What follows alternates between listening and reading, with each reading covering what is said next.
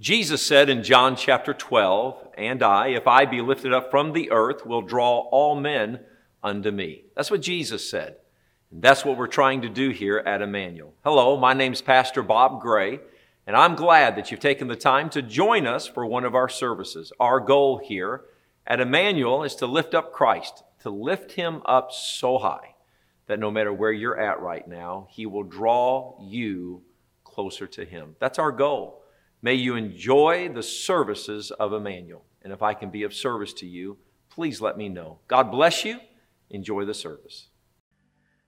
Take your Bibles if you would, and we're going to start. I'm going to kind of take a little bit of a break from the family dynamics, and ushers should have a handout. So if y'all could do me a favor, if you just hand one to everyone, and take your Bibles and go to Romans chapter 14. Thank you, ladies, very much for playing.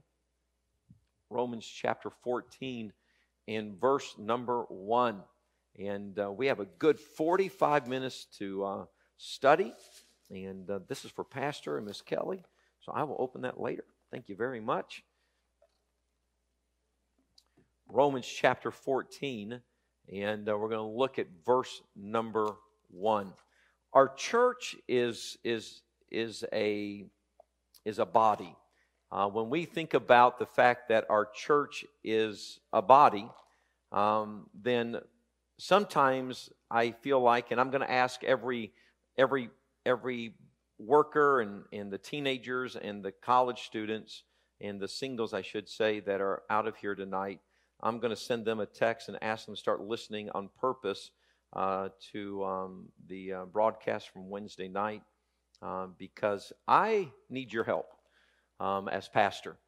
And so we're going to take the Romans chapter 14.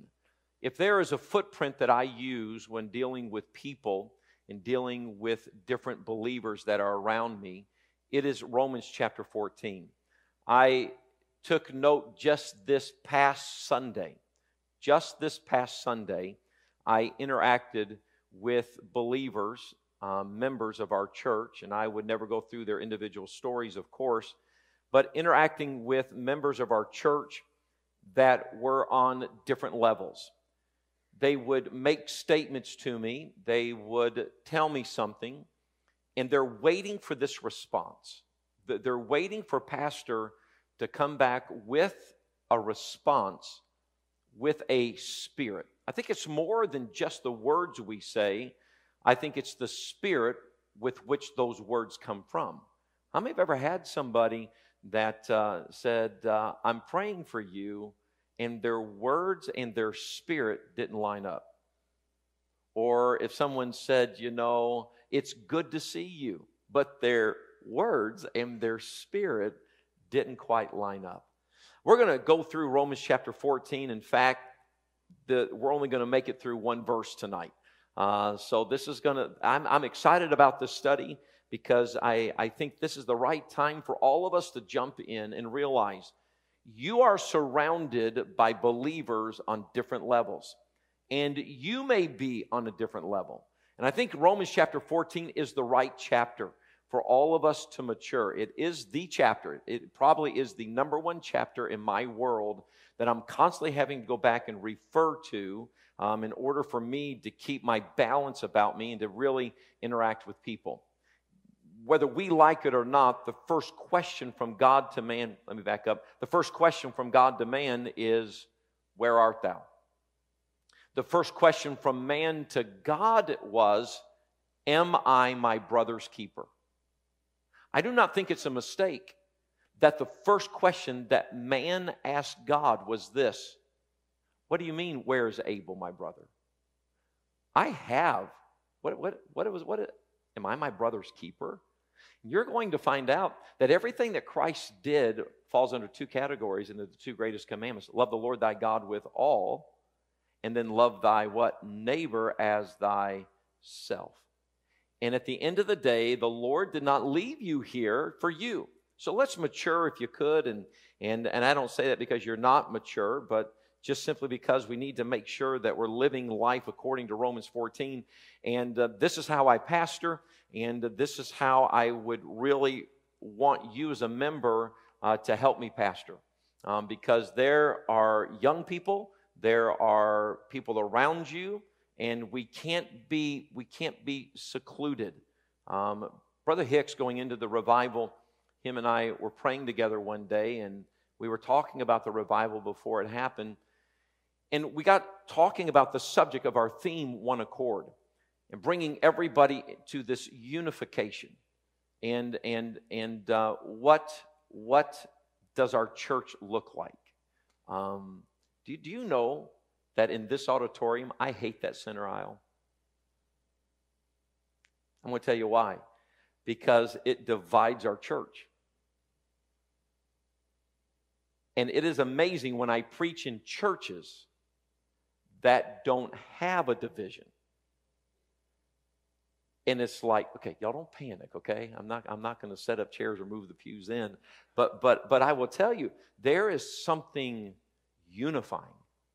And when all of us bring to the table God's mind when it comes to each other, then we're going to find out our church and the spirit of our church is going to pick up immensely. And we have done a great job. But I want you to see the biblicalness behind everything. So Romans chapter 14, verse 1. And whenever you start something like this, in Romans chapter 14, there are 23 verses. Okay? 23 verses. And each verse is a week. And I started some of this in the Bible study that I do at 9:30, but I want to come back and I want to go through this. So him that is weak, Romans chapter 14, verse 1, him that is weak in the faith receive ye, but not to doubtful disputations. And I wrote here at the very beginning, Romans is a book that is built upon believers living in an unbelieving society. I stepped into this thought on Sunday night. Don't remember any of it, but I tried to step into the thought.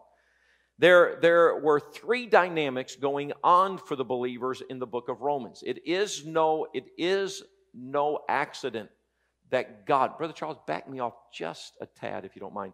It is no accident that God put the book of Romans, it's not chronologically in this order, but it is put to where God wanted the book of Romans to follow the book of Acts.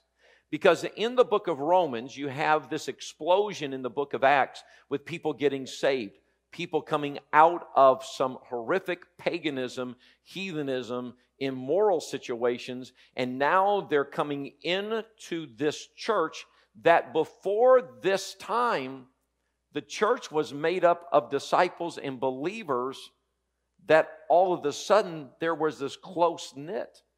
Well, now because of the gospel exploded to a great degree in the book of Acts, and all these churches were done, now all of a sudden the church experienced division. And the reason they experienced division is because the average believer did not know, how do I handle these people? How do I handle this without catching a disease?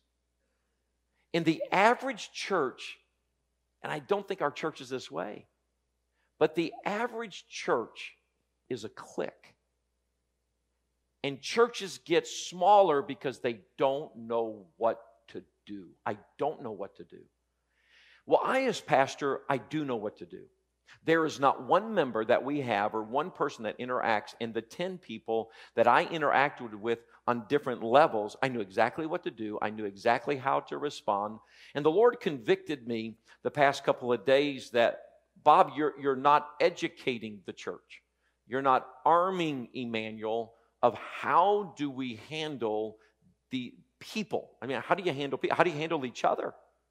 Because strife and division in a church, and the larger a church, the more pockets of cliques there are. And if somebody doesn't operate according to the word, and why do we do what we do? So the Romans, there are three things, and I'm going to give you the first words you fill in the blank. And number one is society. So if you'll write the word society in that blank, trying to keep themselves from having a society that was pushing God out. So here they are, and we talked about it, that in Romans they're pushing God out of the society. So how do you deal with a society that's pushing God out? The second thing that was here that the believers in the book of Romans, number two, the word is judgmental. The word is judgmental. So now trying to accept those who were recently saved without a judgmental or dismissing attitude toward the individual. So all of a sudden, when you have what that great prophet off of Andy and Barney, I think is along season 3, episode 2, about the interloper. When you have somebody from the outside coming in, and all of a sudden somebody new shows up, and a new believer comes in. That was funny. I thought that was funny, and only us retro people. And when all of a sudden somebody new comes in, you look down the row, and that person right there is a built-in prejudice, if we are not careful, that comes shining through, and that's what destroys the church. I'm getting ready to preach a sermon, and I usually don't advertise my sermons, but I'm going to preach a sermon on racism and discrimination. It will be the best sermon I have ever preached that will get me in more trouble. Because lying on the end, if we don't look at it biblically, and somebody just in just, I think, a good heart said, Pastor, don't you think that person, and they isolate a particular person several months ago, don't you think that person would be better suited at another church? Now, when I say that publicly, it is, we all sit here and go, who would ever say anything like that? In fact, just saying it, the look on your faces is the look I can't have on my face when they say it to me. And then I have to educate them. So here you go. So this judgmental or dismissing attitude. Third thing, realizing the word is personal. And this is where you come into play. The word to fill in number 3 is personal. Realizing the important role their personal behavior has in the development of the new believer. Everybody here, and this is why we really need to understand you have to serve. Listen to this, you have to be serving. You're sitting tonight, but as we start opening back up and I received probably, Brother Moore, today, I received the greatest email text I've ever received, and that was right before I came out. I just saw it on my phone. It was from one of our men that listened to your sermon on Sunday night, and they said, I know I need to be being used of God in this way. This is what we have to have. Because here's what's going on. I am developing as a pastor because I'm interacting with people who are developing as a believer. You and I cannot develop as a believer where we need to be if we're not interacting with people who are maturing as believers. That's why the greatest thing could ever happen are the workers right now with the sole purpose and the teenagers that are sitting down and they are interacting. Miss Kelly, Sunday night, we got on the phone with somebody and we were talking about this one particular thing.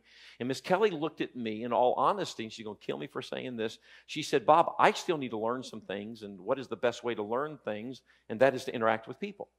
But we have to have the right mindset. And so the book of Romans is all about these 3 things: trying to keep themselves from having a society that was pushing God out, not to be judgmental or dismissing, and then realizing the personal behavior. Let's look at verse 1, and let's apply this. Romans chapter 14, verse 1, and I have underlined and highlighted, and you can flip on the back, I have highlighted and underlined 3 sections of Romans chapter 14, verse 1, and let's look at it. He that is what, please? What is the first phrase? Weak in the what? Faith. Now, the word weak in the faith, and this phrase of weak in the faith, and if you'll take your Bibles and journey to Acts chapter 6, we're going to look at a verse here.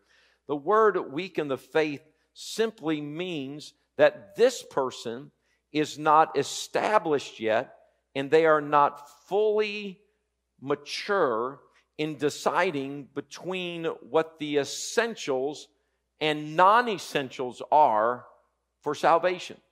So, him that is weak in the faith, you must understand this. Well, let's go to Acts chapter 6, and let's take a look at it. Acts chapter 6, verse 7. Acts chapter 6 and verse number 7. And the word of God increased, and the number of the disciples multiplied in Jerusalem greatly, and a great company, look at the phrase here, and a great company of what? Priests were obedient to the what? Here are these priests. Now, those who are not, when the Bible says weak in the faith, and everybody here will understand what I'm about to say. When it says weak in the faith, what it was is they had a list of requirements to get to heaven. They have abandoned this list, and they have put total faith in Christ. But the problem is that the things they were taught on this side, how do these things fit in light of my salvation? Do you know everybody brings to the table a predisposition of what you were told was right and what you told was wrong? And here is this belief system, this list over here. How does this list fit inside of my salvation? Bigger than that is this. How does this list on this side fit in my sanctification? These are the people that are weak in the faith. People that are weak in the faith say, I know it's not of works, and I know that how I dress and how I live and my behavior on this side has nothing to do with me getting to heaven. But where does this play now that I'm saved? What is important? What is not important? How many would agree that if I threw one topic on the table, that all of our upbringing was so different that everybody would have a different opinion? Would you raise your hand? Would you? Yeah, absolutely. Absolutely. So how does it play? And so this is where division comes in the church. This all of a sudden is where somebody said, no, that's not the right way to do that. No, that's not the right way to do that. And what Paul was saying was this: when people get saved and people come out, if you go back to Romans chapter 14, and when people come out of this and now they have put all their faith in Christ, they now have to go back and take this list of religiosity, this religion over here, got that word wrong, this list over here, and now they have to say to themselves, where does number 3 fit now that I'm saved? Where does number 4 fit now that I'm saved? Do you know if you were a Catholic and got saved, there are some things that you think are wrong that believers do to this day? There are some things that believers who are saved and they realize none of this list has anything to do with them getting to heaven, but they will not do some things because they believe that has no place in the life of a Christian. But the people who are just getting saved, and the people who are just, okay, so now my faith is in Christ. How do these things fit? And now I, as pastor, have to come back and look at everybody. Look, one of the 10 that approached me have been saved. And I asked her if I could use this by permission. She has been saved 48 years. And I made one statement 3 weeks ago. And she looked at me and she said, Pastor, I still have not come to grips that that's okay in the life of a Christian. The Bible's very clear that there are people, when it says weak in the faith, it doesn't mean that somebody doesn't have the stamina. It doesn't mean this. It literally means that you and I are going to deal with people, we're going to interact with people, that their faith is still being built. Newsflash, all of our faith is still being built. For any one of us to think we have arrived to where, oh, no, I know exactly what needs to fit in the life of the Christian. Do you know, I'm 53 years of age, got saved when I was 12, just 2 weeks ago. 2 weeks ago. I looked at one of those things on that list and I thought to myself, oh, yeah, that, oh, ouch. That doesn't need to be in my faith. And when he was talking to them, he was telling the church at Rome, the churches in Rome, he said, look, Him that is weak in the faith, you have to receive.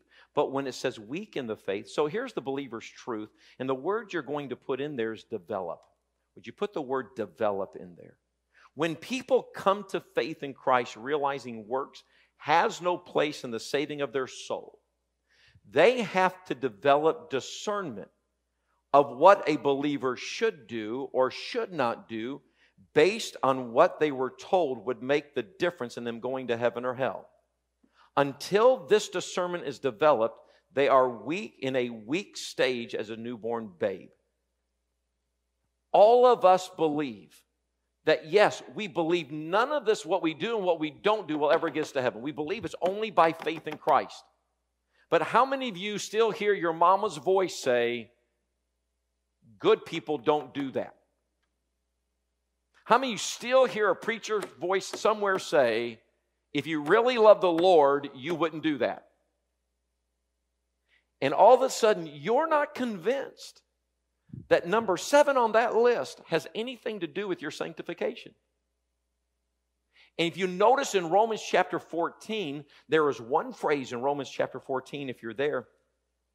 Look at verse 5. One man esteemeth one day above another, another esteemeth every day alike. Let every man be what, please? Fully persuaded in his own what? Mind. Now, look at Pastor. I promise you, when it comes to the direction of the church and what should and should not be, I am fully persuaded in my mind. There are some things that are acceptable, some things not acceptable. But when it comes to people who attend here, every time I stand up and speak, every time I stand up and preach, there are not people fully persuaded. That there are people sitting there going, I think you've lost your mind. Do you know those kind of things can cause division? And if I acted like the average church member, not in this church, in some other church, then I would get up and go, oh, they're idiots. They're just stupid. How dare they think that way? A bunch of reject that. But I don't have that luxury, nor do I want that luxury, because everybody's growing. So now let's walk through here and understand that this weak in the faith doesn't mean somebody that is absolutely just a second-class citizen. Weak in the faith simply means this: I know that I've trusted Christ, and I know none of these things can get me to heaven. This list of works over here is just Jesus Christ. But where do these list of things fit inside being sanctified and being set apart for the Lord's service?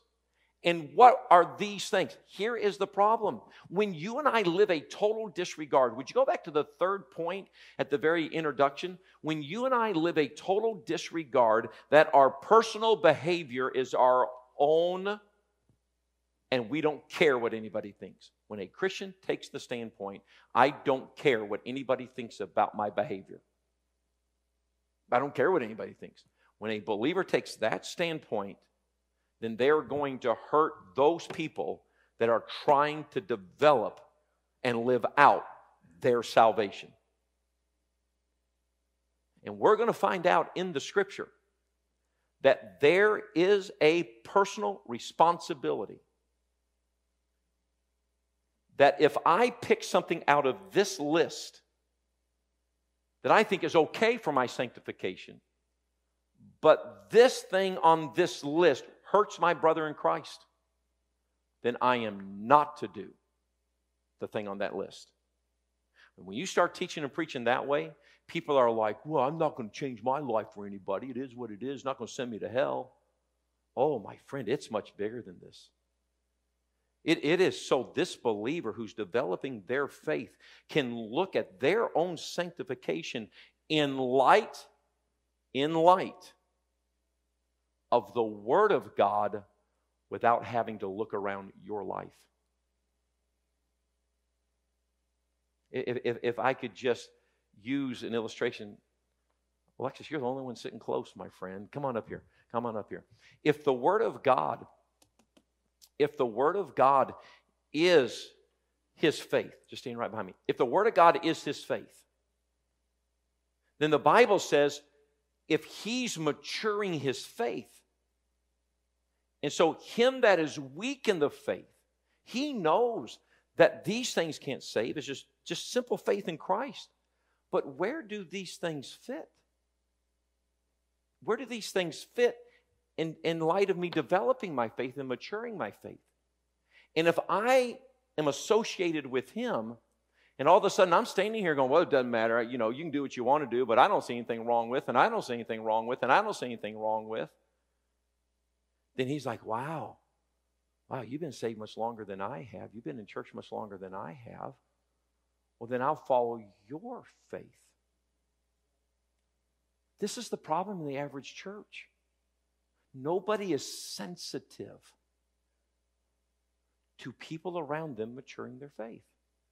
And I, as pastor, have to be very sensitive that when somebody is maturing their faith, that I step out of the way and I do not become, I think the word is stumbling block, to somebody maturing their faith. Thank you. So when you're helping, I want you to really consider your life right now. I want you to take personal inventory of your world, because I do all the time. Because I must remember that there are people who are like, okay, so I'm saved, and now what do I need? I'm not talking about people, I don't care what the Bible says, I'm just going to live like, I'm not talking about people going back. I'm talking about people that just, I have this honest, I want to know how do I live more for the Lord? They're developing their faith. Then the believer truth is this: there must be a place for new believers to be part of a fellowship. Oh, I'm sorry, I'm on the second one. Okay, let's go to the second phrase. Receive ye. So now the Bible says that this person that is developing their faith, guess what we are to do? We are to receive Him. So when we receive Him, would you go to Romans chapter 15, verse 7? So let's go one chapter. Let's look at Romans chapter 15 and verse 7. So when I understand that there are people developing their faith, okay, they must have a church to go to develop their faith. But more than that, they have to have families to interact with. Your interaction. This is why He said, receive ye. The greatest discipleship and the greatest thing that can ever happen to a new believer is for somebody to accept them and not judge them. A church begins to mature when all of a sudden everybody is like, I would never do anything to hurt somebody's faith, and I want you a part of my group. I want you to sit with me. I want you to hang out with me. You ask any church planner, you ask any pastor that pastors a church to where they're the chief cook and bottle washer and they're getting everything done. There's such this desire. It's like, hey, come over to the house. Hey, let's come on, come hang out with me. And I was out the other day with a dear couple, and we were eating Mexican food, and I was sitting down and I was trying to help them with something, and they were like, okay, we just got saved, and so now what do we do? And they'll come about every 3 weeks and sit up in the balcony to the left, and it's just like, okay, so here's what we need to do. And I told a member I was going to talk about it tonight. And this member was like, how come you never take me out to Mexican food? You know what my answer to them was? Because I'm always debating with you about what is right and what is wrong. They want to mature their faith. And if I'm going to spend time, it won't be to debate apparel. It will be to mature somebody's faith. Because I'm under a mandate, commit thou to faithful men. And this is where, when you bring a new believer in and you receive them, when is the last time that your family has had a new believer interact with your family?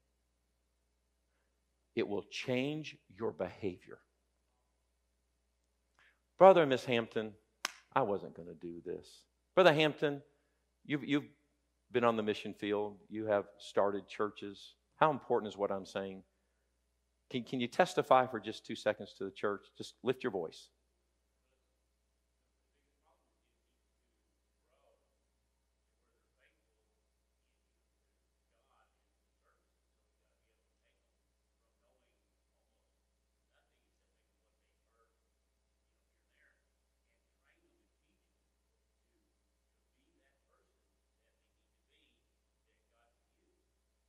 Brother Doster, you pastored. Talk to us.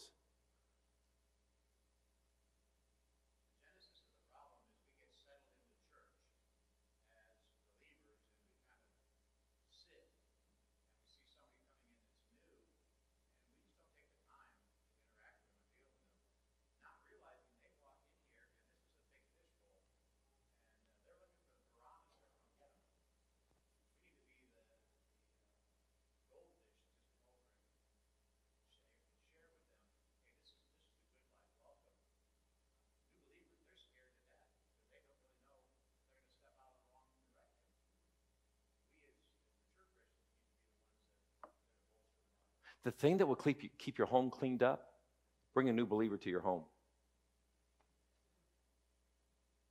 Bring a new believer to your home that their faith. So now what do I do with this? And what he was trying to tell them, those that are weak in the faith, those that are trying to receive them, include them. And if we're not careful, a non-soul winning church, a non-gospel Christian, a non-soul winning Christian, let me tell you something. If you're not out there spreading the gospel, then what happens is that now we don't know how to change for the sake of someone that just got saved. I had somebody in my truck the other day, and do you know how your phone automatically hooks up to your Bluetooth? That's the truest test of your Christianity. Praise God, mine was on Scripture that day. But don't we laugh and joke about that? But you know what that means? There are some days it's not on Scripture. Y'all, we have to start living this way. Because you don't live a godly life because of your position. You live a godly life because there are new believers. You have to receive them. The truth there, the word is discernment. In the believer's truth. There must be a place for new believers to be part of a fellowship that allows them to grow in the development of their discernment of what is essential. Would you look at the wording here? Of what is essential and non-essential for salvation. And what is honoring and not honoring to Christ after salvation. The whole point of Romans is this, is that when somebody gets saved and now they're weak in the faith, and what it simply means is now that it's developing, then we are to receive them. Question, if somebody hung out with you, if somebody hung out with your family, what would their attitude about church be? What would their attitude about the world be? And I think there has to be a revival in our spirits that says this, look, I'm to receive people. I'm to say, walk with me. I'm to say, hey, come on, get in here. Hey, sit with me. Sit with my family. Let's go. Come on. Because this receiving, I've always admired churches and Christians who had the ability to look at a total stranger and say, you want to go out and get something to eat after church? You don't even know these people. Question, the group of friends you go hang out with, could a new believer step in and catch the same spirit of Christ that they found in church on Sunday? It's bigger than them coming to church. It's, let me receive you. Have we become so cliquish that all of a sudden, why'd you invite them? Why did they come? What? Why? There should be this receiving. But I'm afraid the average Christian lives such a subpar spiritual life that we would hurt somebody's development. Do we not all agree that there are some adults you don't put babies with because they don't know how to caretake? How many would agree with that? You know, that's why you don't put teenage guys in the nursery. They'll carry them like footballs. They'll bounce back. It's just the truth. But everybody so him that is weak in the faith, him that's still developing, receive him.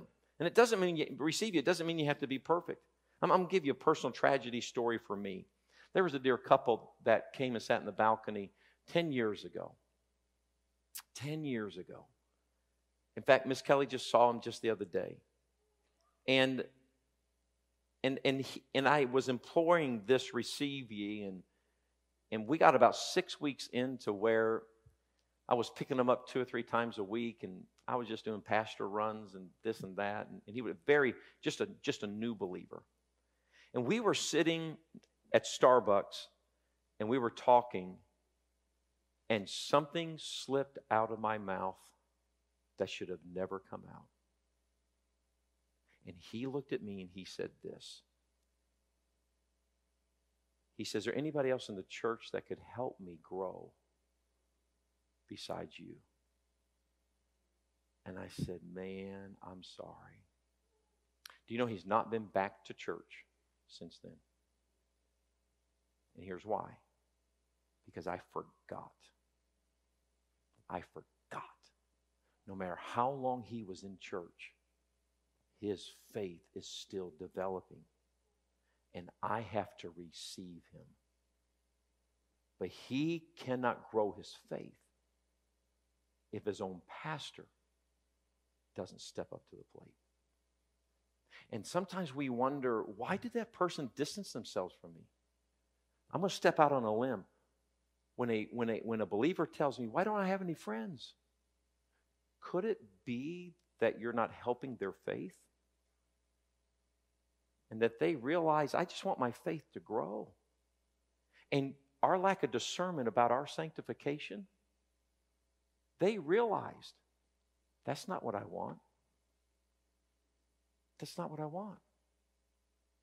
And so people will silently disappear. It's quiet in here. Because I think all of us, to some degree, don't understand. We got to be the real deal. And I cannot tell you as pastor that I've been by his house 12 times. Say, man, I'm sorry. Would you just come back to church? I will answer to the Lord because the book is very clear about that. But you've got people around you. So look what the next phrase is as we close this. Him that is weak in the faith, receive ye, but not to doubtful disputations. So now we find this part of somebody's faith that is developing.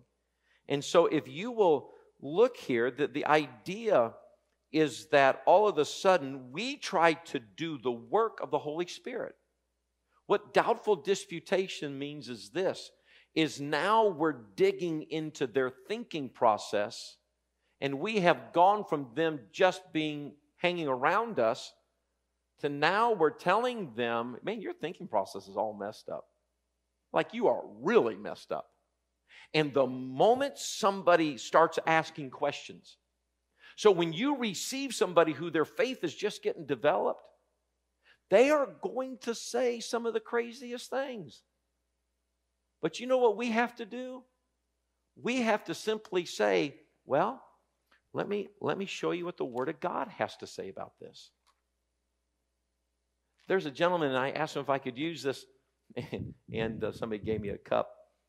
And Larai and Cadence came up to me, and they gave me a cup, and it says, Pastor Gray, EBC of Longview. This is the second cup I've received with, first one with this, but the second saying was on the back. Pastor, warning, a pastor warning. Anything you say or do could be used in a sermon. I love this cup. Second cup. I love that cup. And do you know that all of a sudden, when people's faith is being matured and they throw something out, then now the Bible says once you've received them, once you've included them, don't start going back at them for their thinking. Because their thinking is based off of a baby. Have you ever met parents who dogged their children for not knowing? And you sat there and said, why don't you teach them? Why are you so hard on them? Teach them. They don't know. Take the time to teach them.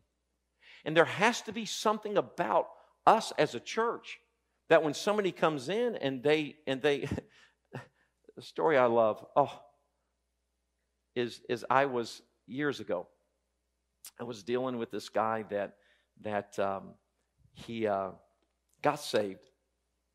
And we were upstairs, and he had a tattoo on this side, and he had tattoos, and he got excited about the things of God, and he said to me, he said, man, Pastor, this is great. We're learning the Word. And he was growing, and he was growing, and he was growing, and he had tattoos, and we got to the part about the discipleship that it was, don't be ashamed of Christ, like be a billboard for Jesus Christ. New believer in his faith. He showed up the next Sunday. He said, you know that tattoo? That's the day I got born. That's the day I got born again. And it was like, oh no. Guess what his next lesson was in discipleship? Tattoos. Your body being the temple. Oh. I didn't want to see him. Did not want to see him. I came into the auditorium. He's looking for me. He said, you knew that was the next lesson, didn't you? And I said, yeah, I did. He said, how come you didn't tell me? How come you didn't tell me? You let me go out and dishonor the temple of God. I've already dishonored. And I did it again. I said, yeah, but that's like a Mars Hill experience. You were ignorant. God winked at that. Now you're okay. Now don't do that again. He goes, but why didn't you tell me? I've been going around all week going, been born, now I'm born again. And I was like, better than what some people do. Y'all, listen to this. That there is this, when the thinking comes out, but I truly believe that how many times has somebody's faith been being matured and we receive them as part of our group, listen, and then when somebody says, I don't think the Lord would be honored with that. And I wonder how many people are like, well, what kind of thinking is that? What's the big deal about that? It's not going to send you to hell. Oh, my friend. When somebody is there maturing, and what's happening is we are retarding in the Christian life. We're not growing in the Christian life. Because we don't allow people to talk out loud about their faith. Because when they talk out loud about their faith, we try to change their thinking rather than let the Word of God change their thinking. Had a young man here named Eddie back in the 80s. And he had just gotten saved and his life was growing. He had hair down to his shoulders and he come bouncing in there, 16 years old, come bouncing in there. And he said, how come everybody has short hair around here, all the men? And I said, well, he said, should I get my hair cut? Because I don't see anything wrong with it.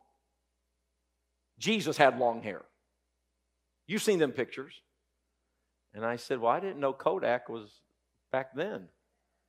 Oh. So, no, why? And I said, well, 1 Corinthians. So I showed him a verse. He said, okay. I still am not going to do it, but okay. 2 weeks later, he had a haircut. Why? The Word of God. And what happens is that we have to be okay.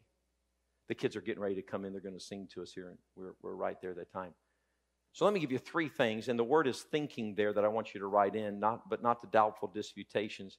The purpose of allowing them to interact with us is not to change their thinking, but to love them and help them develop their discernment through the Word of God. The same Holy Spirit that brought them to salvation will bring them to seeing clearly what salvation is all about and what sanctification is all about. Probably one of the best phone calls I've ever received. I received this week. And it was a young man on the other end of the phone. I didn't ask him if I could use this. But on the other end of the phone, he said, I want to thank you for not correcting me when I opened my mouth. And here's why. His faith was still developing. And when his faith develops, the same Holy Spirit of God that brought him to the point of his need for salvation is the same Holy Spirit of God that takes the verses and brings him to the point of repentance. So him that is weak in the faith, receive ye, but not to this. Don't get panicked. Just start. Hey, here's what the word says. 3 things underneath there, 4 things. Everyone at Emmanuel is weak. Would you write the word weak on some subject of their faith? Nobody here has developed their faith to this fullest. How many would agree that there are some things about your faith that you're still developing? Would you raise your hand? Yep. Yep. So if everybody takes this attitude, you're not looking for the new believers. Listen to this. It's any believer. Any believer that we interact with. The point number 2, the word is evaluation. Everyone at Emmanuel is to accept those who are weak in their evaluation of what essentials and non-essentials, what are essentials and non-essential with their faith. So everybody is to accept those. And somebody says, well, I just don't see it that way. Let me tell you something. God's working on them. Number 3, the word is debate. Different thinking should not be a reason to debate, but a reason to love even more. The 4th word is grace. Grace is to be given to everyone for God to work on the maturing of their faith.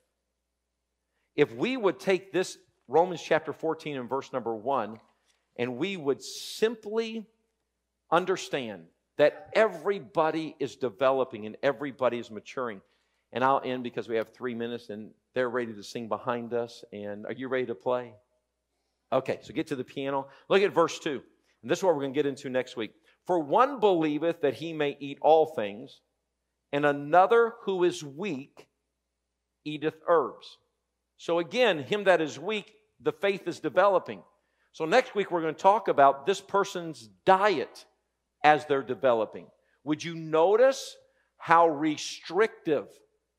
Would you look at verse 2, and let me give you something to ponder this week. Look at verse 2. For one believeth that he may eat how many things, please? But another who is what? Weak eateth what? So Christianity, listen to this, Christianity can grow to where we take on this attitude. It doesn't matter what I do, I'm still going to heaven. But someone who just gets saved, they're like, no, I got to become a vegetarian. I got to become a plant-based Christian. I can't put that into my diet. And there's this segment over here that's going, it doesn't matter. That preacher doesn't know what he's talking about. And we have hurt the spiritual growth. And there is a responsibility. Thank you for being with us during this service. My prayer is always, as I study, that God would use His Word to speak to people's hearts. And may you have a good day, a good week. Please know that if we can do anything for you here at Emmanuel, all you have to do is let me know. God bless you, my friend. Have a wonderful day.